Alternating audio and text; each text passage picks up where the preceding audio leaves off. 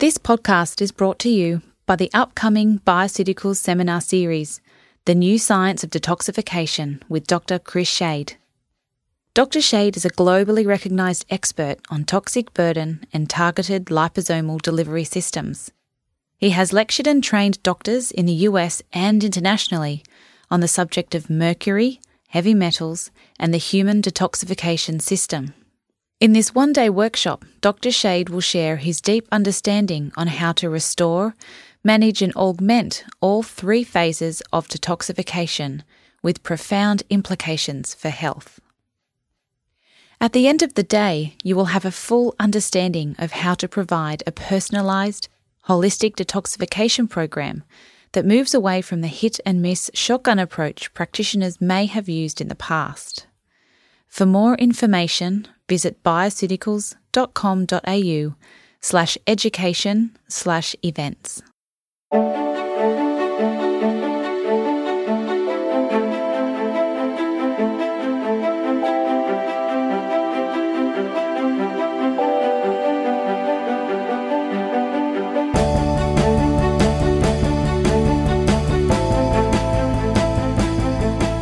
This is FX Medicine, and I'm Andrew Whitfield Cook. And with me in the studio today is Jenny Burke, who is Director of Australian Biologics. Now, Jenny has a background as a medical technologist, but furthered her education doing a master's in research in oncology, and she presents around the world on a very controversial subject which we will talk about today, and that's with the Lyme disease.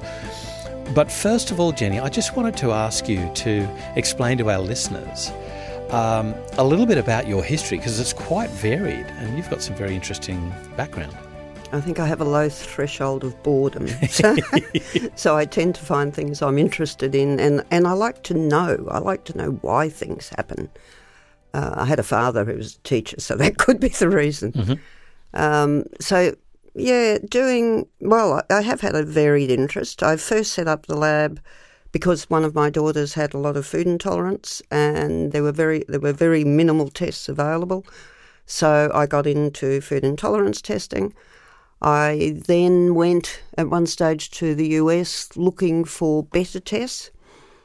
Didn't find that, but what I found were other tests that were being done, and particularly were being done for oncology clinics, say, for example, in Tijuana. I got involved with one of the clinics in Tijuana. I think I went over the next few years, twice a year for, 8 years or something. Mm-hmm. Learnt a lot, and thought it was really interesting that if you had the money and you could travel, you could get better treatment. Mm. I mean, as far as Isn't that always the case? Isn't it always? So it was interesting to see patients who'd been told they were terminal in Australia going over, having treatment, and often recovering. Obviously, not all did. So I learnt some other tests there, but that also triggered off my interest in cancer, which is where I ended up doing my thesis, because I was interested in why we have the type of cancer treatments that are currently espoused. So I looked at the possibilities, and I figured the possibilities that would have brought about the type of treatments we have would have been the research findings, the money, because money is always a large part of everything, or philosophy. And being interested in philosophy, it was a very interesting part of the book, a part of the thesis, I should say. There is a Journal of Medical Philosophy, and interestingly, a lot of papers come from the Jesuits. Most doctors have never heard of the Journal of Medical Philosophy.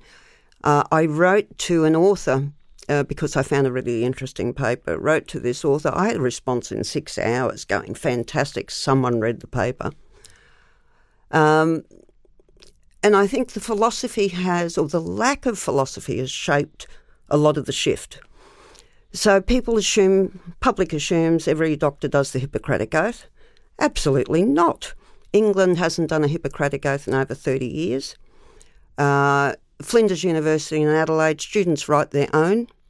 Some of the universities in America do a Hippocratic Oath. You should see the French Hippocratic Oath. It is 3 pages of philosophising as to why you might do something. You talk to an English-speaking doctor about medical philosophy, and the first thing they talk about is ethics, which is what you can do to someone, not why. So I think that has been a huge part in shaping what we've ended up with, which is a money-driven experience, and for patients, they really don't come first. I think it's really interesting or eye-opening that when we're talking about a healthcare system, we really are talking about the financial realities of delivering a healthcare option or a treatment to somebody. It's not about always best. And the perfect example is mammograms. We'd love to be doing MRIs, but we just can't afford it. So therefore you've got the... But there's no double-blind trial that says mammograms save lives. I mean, everything else apparently has to have that, but not with something that's emotive. Yeah. Interesting, isn't it? Frightening, really. So today we're going to be talking about a very controversial subject, which has raised its ugly head in Australia, in the last decade odd? Well, no, I think, no. If it was that recent, you could justify this concept that it's not here.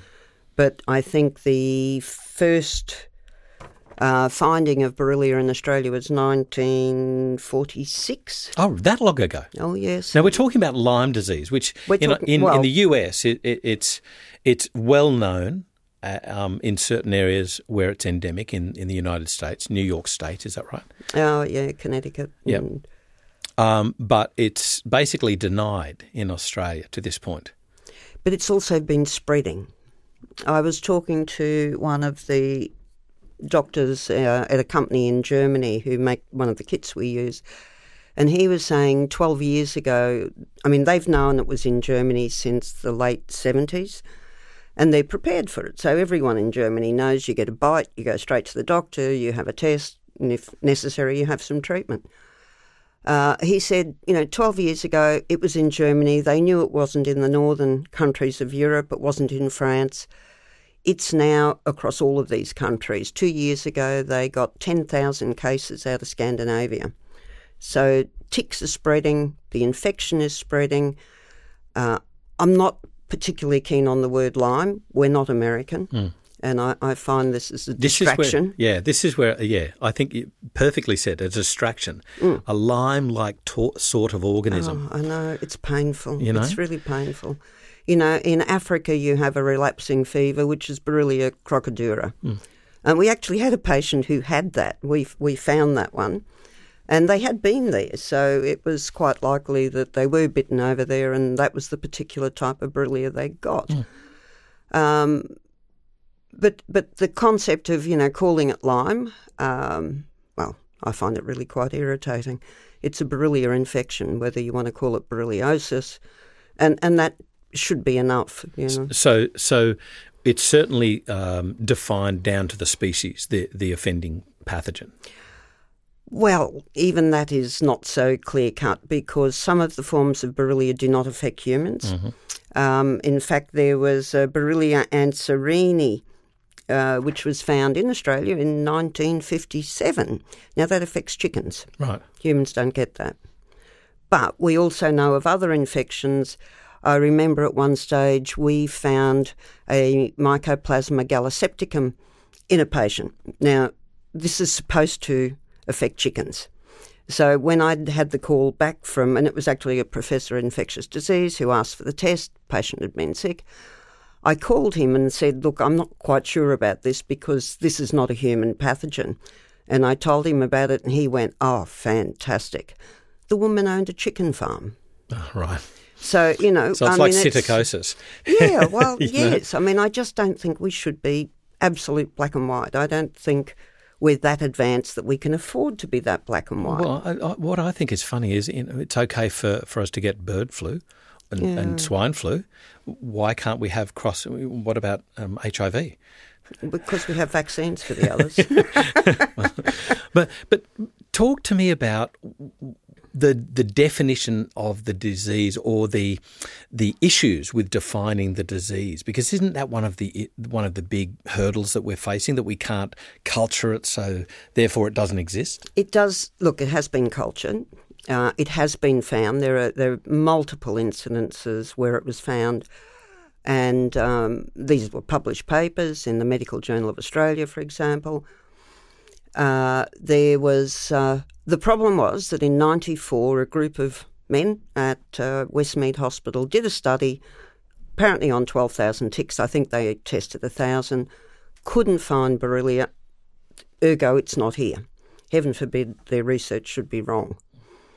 And that's been at the same year earlier than that, a couple of years earlier than that, there was a girl at Newcastle Uni, Michelle Wills, who did her PhD on Borrelia under Professor Barry. And her thesis showed that absolutely there was Borrelia in Australian ticks. She took a whole series of the Exogynes holocyclis tick, paralysis tick, over to America. They did PCR and they found Borrelia. So we have cases where one group finds it, the others don't. And it seems to be, I guess, if you come from a powerful organisation, your research is going to carry the day, whether it's right or wrong. And did the Westmead group use PCR? They did. Yeah. Yep. So same diagnostic criteria, or method, forgive me, same diagnostic method, but one group didn't find it, one group did. Yep. What about regional areas? Were they from different regional areas? No, they were all looking in, they were looking in various places, but it didn't really make a difference. So when they did the PCR, you can have a PCR reaction look like it works, and all your samples may come up as negative, and so you assume that these patients don't have it. And this happens a lot, in Australian research, because the concept is here that it's not there. You don't expect to find a positive. So when you don't, you think your run works. Yeah. I have a different attitude. I expect that over a certain number of runs, if I get nothing but negatives, I have a problem with my run. My assay is not working effectively. And so when I first set up the molecular section of the lab, I wanted to look at bacteria that interested me. And I was particularly interested in the mycoplasmas because they have they're a very interesting bacteria. And so, we're one of the few laboratories in the world to test for Mycoplasma fermentans, which is a very interesting bug and does a lot of damage. And Borrelia was another one that we set up because since the early 90s, I'd had a collaborative working experience with Professor Lyda Matman. And Lyda was the woman who coined the phrase stealth pathogens. Stealth pathogens. Yeah, Lyda was probably the cell wall deficient expert in the world. Right. And I brought her out to Australia a couple of times. I went over there. I lived in her house while I did some work at Wayne State University looking for cell wall deficients. And Lyda had set up a lot of the Borrelia laboratories. So when we first looked at bacteria that we were going to test for, it was things like the mycoplasmas, Borrelia. It never occurred to me we weren't allowed to have it in Australia. And I probably should have done my homework, but I possibly would have still set it up. Mm. And, of course, we got positives. And it took a while to realise that we were one of the few the only lab in Australia that was certainly doing PCR for Borrelia in those days and who was getting positives. Yeah. So can I just go back to this sort of patient analysis, if you like? So the original research that was done at Westmead Hospital looking at ticks, did they look at ticks from the bush? Yes, they collected ticks in the bush. Right. Did they look at the patients that had presented with Borrelia syndrome? I don't think so. Symptoms? I think they purely looked at ticks. This was a tick. So random sampling. Yep. And the paper that found positive association, did they look at an area where the patients had presented? I'd have to go back and read the thesis to tell you the truth because I can't really answer that. So I know it was ticks she took to America and she did publish her primer sets in the thesis because we made up some of the primer sets and we did get some positives with it. At the moment we're using more real-time technology for our day-to-day work, so we have highly sensitive primers, we can detect very low levels of Borrelia, and this is the issue. When you're testing, for example, when you go to a routine pathology lab and doctor might think you have trachomatis, so they'll take a urine specimen and they'll do PCR.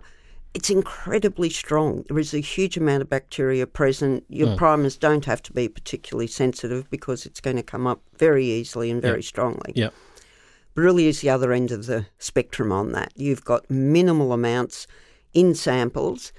We now get much better sensitivity because we culture some of our samples. We now do a 6-week and 8-week culture for serum samples.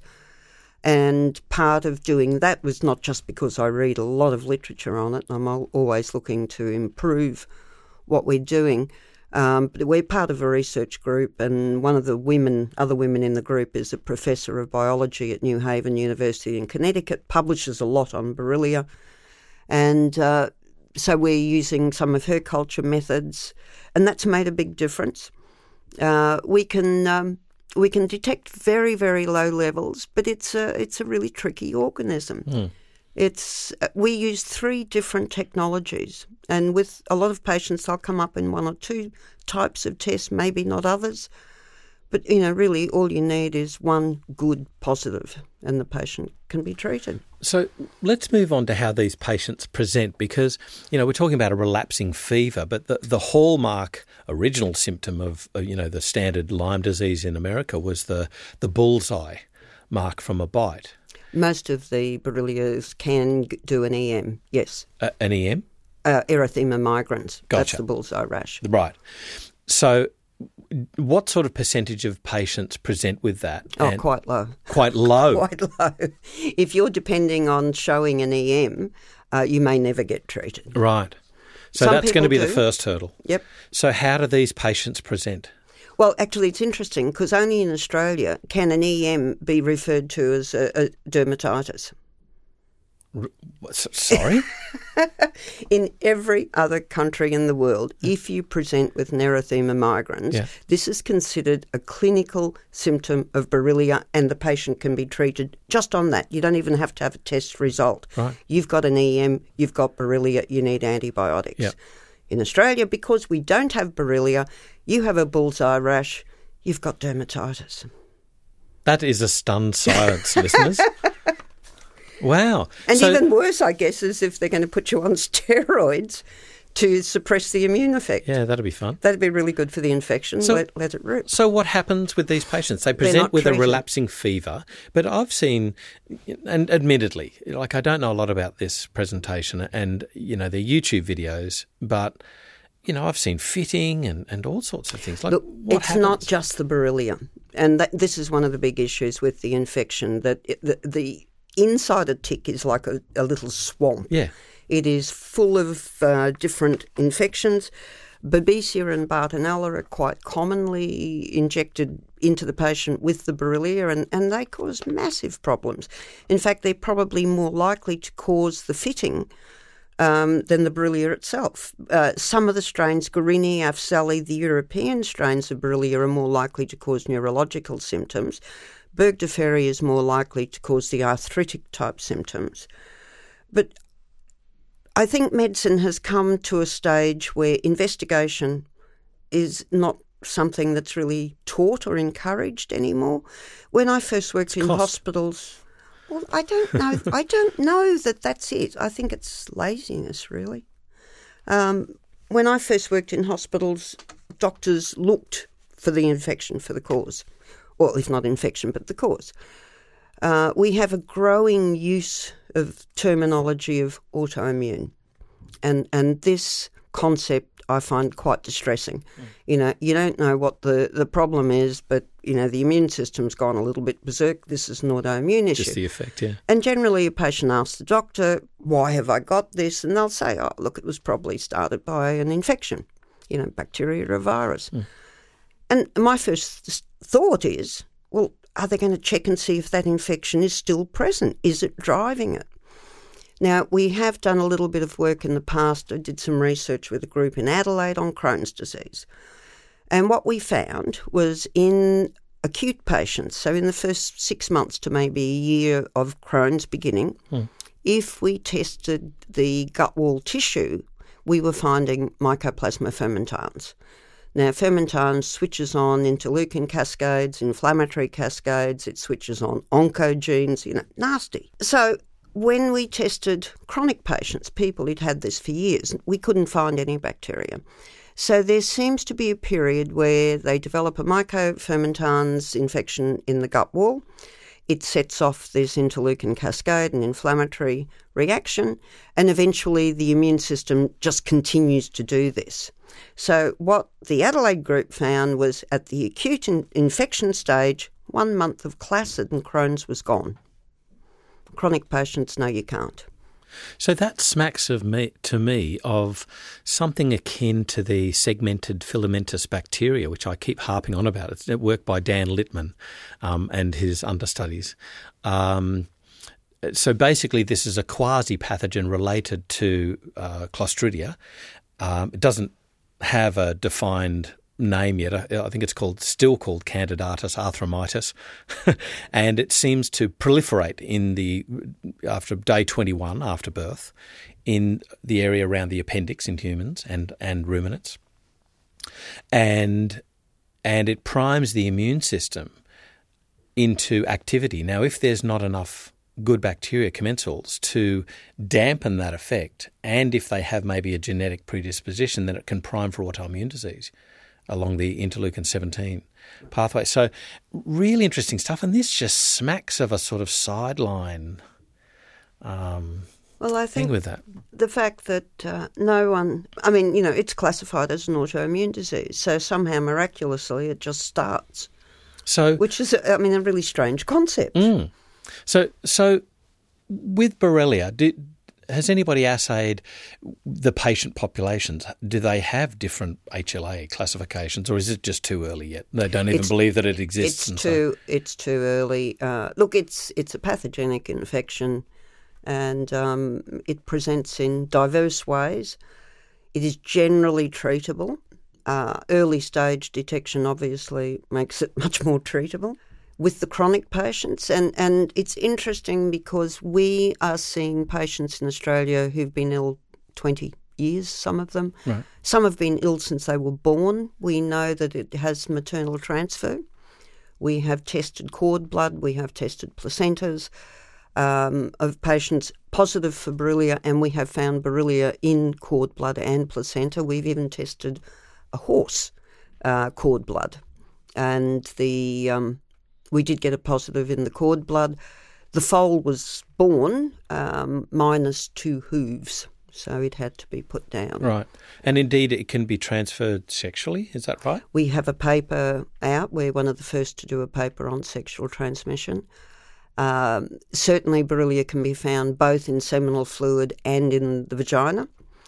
And the interesting part of that study is when we're doing one of these research studies, we just get samples that arrive from US or Canada. And everything has maybe initials. We have no idea what we're testing or who. We do the PCR, we send the results back.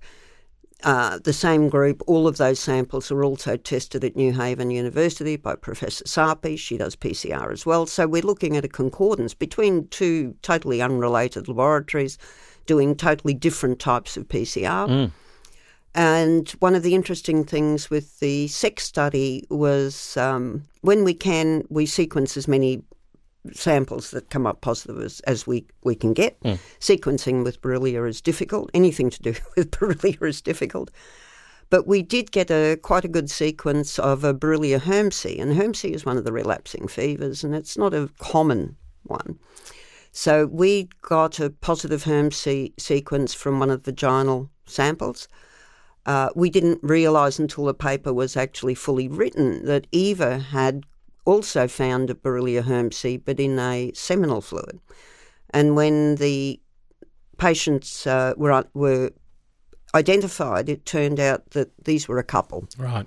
So when you find the same strain, particularly an unusual strain, in a couple, it does tend to indicate that there is transmission. Mm. So the first thing that I'd think about, when you're looking at epidemiology is, travel, overseas travel, obviously to the US, obviously to the Connecticut area. Anywhere in Europe or China. Yep. So or Africa. That would be number one. And then there would be a question mark, is it, quote unquote, right? But what about Australian areas? Is there any geographical areas where it might be localised to? Like, for instance, we know about Ross River fever and we know about Barmah River virus. Well, I think with the climate change, we're going to see whatever epidemiology maps we've got changing because ticks are spreading. Right.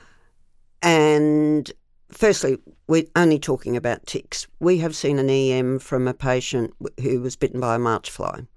We have tested bush lice positive for Borrelia. Right. So, there this is an organism that will live, just like lactobacilli will live. Utsi had Borrelia. Yeah. So, if the humans had it 4,000 years ago, it's certainly no wonder that we still have it. Now, Utsi is the Iceman that was discovered from a glacier who had an Borrelia. Arrow tip in his shoulder. Yes. So, okay. He had Borrelia. Wow. Which didn't kill him, but he had it. Right. So it's been an infection that's been with us for many years. Yeah. So, Jenny, tell me what's happening in the landscape in Australia at the moment. It was previously denied, but then I understand there was another call to look at it again.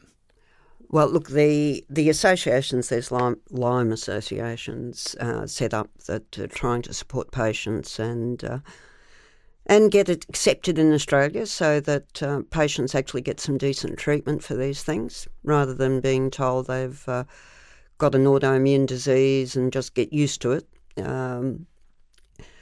The government, there is a meeting happening on Friday at New South Wales Parliament that is a parliamentary roundtable discussion on this.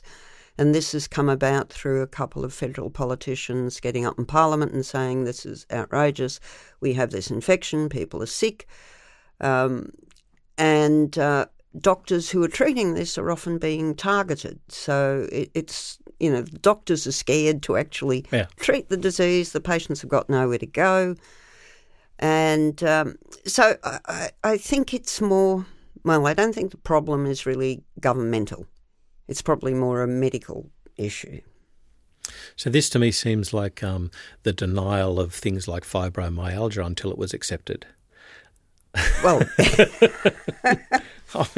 I know. Look, the same thing. You saw it in the beginning with HIV. We saw it with chronic fatigue, all of these different things. I mean, when chronic fatigue, when a patient had to go through a psychiatric test to make sure they were not a psychiatric problem, but then they were allowed to have chronic fatigue. I mean, I find all of this real 1984 stuff. It's really quite frightening because some of these people are so ill. Yeah. So we should be looking not to call it Lyme, but to call it Borrelia. Well, infection. I think it's more sense. I think it's possibly too late for that. Yeah. But I think it would be more appropriate. But call it Lyme as a simple, layperson label. What happens with these patients long term? Like, do they just keep on getting relapsing fevers, and what other symptoms do they get in Australia, or is it mainly the fever that they get, the arthralgias? No. I don't think. Look, we may have a strain that is a bit like a relapsing fever. With a lot of our sequencing, and we get positives in ticks quite easily because they're really quite strong. But I think the issue, and I've lost it now. It's okay. So with regards to symptomatology, what other symptoms do they have? The relapsing fever, but the arthralgias, and do we get patients with fitting in Australia? Yes, we do. But a lot of those have got either Babesia or Bartonella, and that may be more likely to be doing the seizures, causing the seizures. The problem is whether they then get diagnosed with something else. Now, for example, we have tested, I think, 3 that I know of, patients who have been diagnosed with motor neurone disease. All 3, over a period of several years, did test positive. Now, 2 of them I know went through close on 3 years of intravenous antibiotic treatment. At the end of the 3 years, one of them had been in a wheelchair and is now walking again. Both formally lost their diagnosis of motor neurone. So the issue is how many patients who have been diagnosed with things like Bell's palsy, Parkinson's disease, motor neurone, multiple sclerosis, actually have an autoimmune disease and not an infection. So it becomes problematic when patients are given this diagnosis and told to, and I think a lot of times people have a feeling that this is not quite right, this is not quite true. Yeah. And we just don't know because no one has done screening. For example, it would be interesting to screen 500 people diagnosed with motor neurone and see how many of them may have Borrelia. We just don't know. There's so many interesting and certainly controversial areas. One I have area a knack that for that. one area that I'd like to see. What about split sampling? Part goes to you, part goes to Westmead. See what happens. I'd get a positive possibly, and they wouldn't. So is that because of different ways of doing PCR? Yep. So that even with the same test, there's different methodologies. Oh, absolutely. So, for example, Eva Sarpi at New Haven University absolutely gets more positives than we do. We know this from the research. So her testing is more sensitive than ours. I'm not sure that the government would be happy if we got more positives than we already are. Yeah. And now, for example, at one stage I was looking for a lab to be able to swap samples on a mycofermentans run. Now, there's very few laboratories test this. I found a laboratory in the US and contacted them and said, can we swap samples? And the response was, oh, no, we don't do that. So I finally paid to have them test 20 of our samples, and we confirmed all of the positives were positive, so we ran all the samples again. We sequenced them to be absolutely sure, and we sent 20 samples over. I think 10 or 12 were positive, the rest were negative. They got all negative. And I contacted them and said, no, half of these were positive. Oh, no, we didn't get that. And I said, well, could you send me a couple of your positive samples? Oh, he said, we have no way of going back and finding past samples. And I just thought, what? Wow. No laboratory does that. I can go back and find samples 2 to 3 years ago. Yeah. And so I finally, and I should have asked at the beginning, I asked for his sensitivity rate, which I think was 20 copies per mil. Our sensitivity rate's 4. So it's finding another laboratory, not just doing the test, but that has the same level of sensitivity. So you generally, with most of our tests, we're enrolled in quality assurance programs. Yeah. And you don't have to do inter-laboratory swaps if you're enrolled in a program. Now, I had to obviously look overseas because, in Australia, the only quality assurance program we're enrolled in is for Chlamydia trachomatis. All of the others, Chlamydia pneumoniae, the Mycoplasma pneumoniae, the Borrelia, we go through a group called Quality Control Molecular Diagnostics, and they're based at Glasgow University. So every year we get samples sent out. So we've now done 3 years of quality assurance for our Borrelia testing. In the first year, they had a series of core samples that you had to pass, which we did. And there was one that was considered a low-level educational sample that we got a negative, and it should have been positive. So it was a bit low for our detection at that stage. Since then, we get 100%. We've never had a false positive. So what's interesting to me, though, is you're enrolled in an overseas accreditation program because you can't be enrolled in one for Borrelia in Australia because it doesn't exist, quote unquote. Yes, but they are setting up one in serology, and we do participate in that as well. In Australia? Yep. Ah. The Royal College of Pathologists is establishing a Borrelia serology. Right, so I see a slow movement. At least there seems to be, albeit a hesitant step forward. Is that what you're feeling of where the government's going? I think so, and I think it's inevitable. It is inevitable. Professor Irwin, that paper that came out just recently, had received a $500,000 grant to find Borrelia in Australian ticks. Yep. Well, he found one. Right. But it was on an echidna. Right. So it was a native animal. Yeah. Who hadn't been to Connecticut. Who hadn't been travelling much. Yeah. And we've certainly, ticks off echidnas I think, are very good at hosting Borrelia because we've had positives in ticks off echidnas. Right. But he only found one. Yeah. So they're still saying, well, that doesn't prove transmission. No. Okay. So to me, it's just it seems like it's early days, and we've just got to plod on and fight the good fight sort of thing until somebody listens and says, "Oh." To me, it might be like a generation of people who missed out on folate supplementation. Possibly. Possibly. Look, I think it's going to get worse before it gets better because of the spread of the vector and the possibility of multiple vectors. Yeah. I find it a quite extraordinary thing to say, it's definitely not here when we have migratory birds. Yeah. I know we've got good border control. I didn't think we were that good that we could keep birds away or turn them back, I should say. Jenny Burke, this is so interesting. Confounding, controversial, absolutely. But I just, it's something I know naff all about and I really need to learn more about. But I just see that there's this slow plod that you face ahead of you. Well, we're going through NATA accreditation, and because it's our first time, it's taking longer. But hopefully that will be finalised soon. We're waiting for a second visit. Yeah.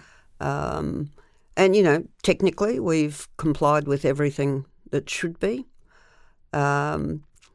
I guess the fact that we're using different technologies, I think, should be reassuring that, we do the PCR, which I think is the most sensitive of all the testing, but we import an immunoblot kit, so it uses recombinant antigens. It's a German kit that is made for any forms of Borrelia, all strains, and we certainly get positives in that. And we also do the ELISpot, a lymphocyte transformation test, which measures the amount of interferon gamma that the lymphocytes produce when exposed to antigens of Borrelia. So to have, patients that will come up positive in 2 out of 3, not just tests, but different technologies, you can't just ignore that. Yeah. We've certainly had claims about us that, our lab's contaminated, but the same claims have come about IGeneX and about Infectolab in Germany. And because we often get correlation between our lab, the American lab, the German lab, when all 3 labs are saying this patient has Borrelia, you can't just go, they're all contaminated. That's just certainly non-scientific. Head in the sand approach.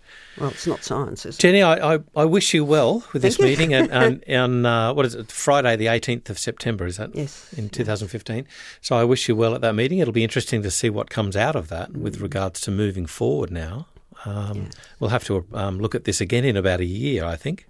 Well, and I think the other thing we need to do is get people using herbs.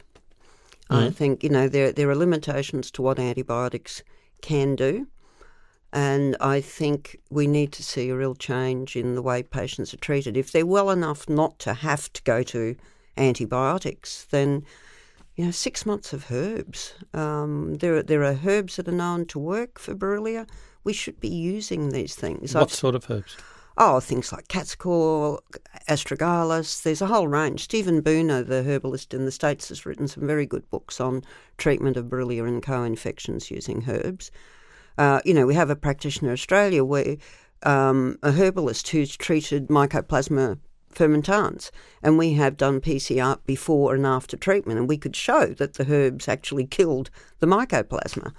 So I think people need to be looking more at more natural ways for antimicrobial control. So does your lab test for sensitivity as well? No, we can't do overseas? Sensitivity for what? For action of herbs against killing the Borrelia. No, but there are antimicrobial herbs that are known for various particular types of bacteria. Right. So you mentioned cat's claw. Astragalus is another one. Yeah. Resveratrol. Yeah. Japanese knotwood. But there's a whole range of things. Some of the South American plants, the Amazonian herbs, seem to be, cat's claw is one of those.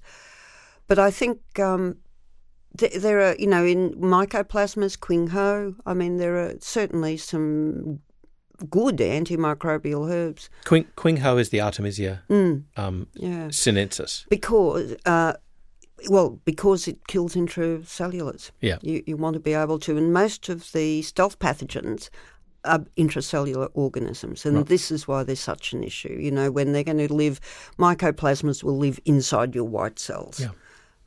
Really scary to think, my immune system has been invaded. And yet we know well, and it's well defined medically, that HIV indeed hijacks your immune system and proliferates. Yeah. Well, chlamydia, all of these infections can be intracellulars. Jenny Burke, it's been fascinating listening to you. It really has. I've learned so much. And, admittedly, there's so much more that needs to be done. This is really early days. And, as we've said before, throughout the podcast, controversial to the max. But I really, I wish you well in the meeting on Friday in September and see what becomes of this with regards to, authorities looking into this as a real issue in Australia. Well, I think education's the key. I mean, people need to be educated of what the tick bites can do, what to look for, what an EM means.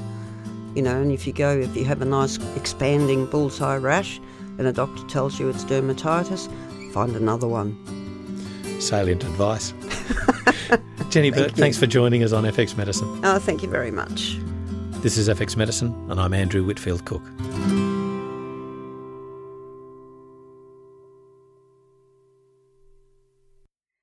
This podcast was brought to you by the new science of detoxification, advanced approaches to phase 1, 2 and 3 support. For more information, visit bioceuticals.com.au/education/events.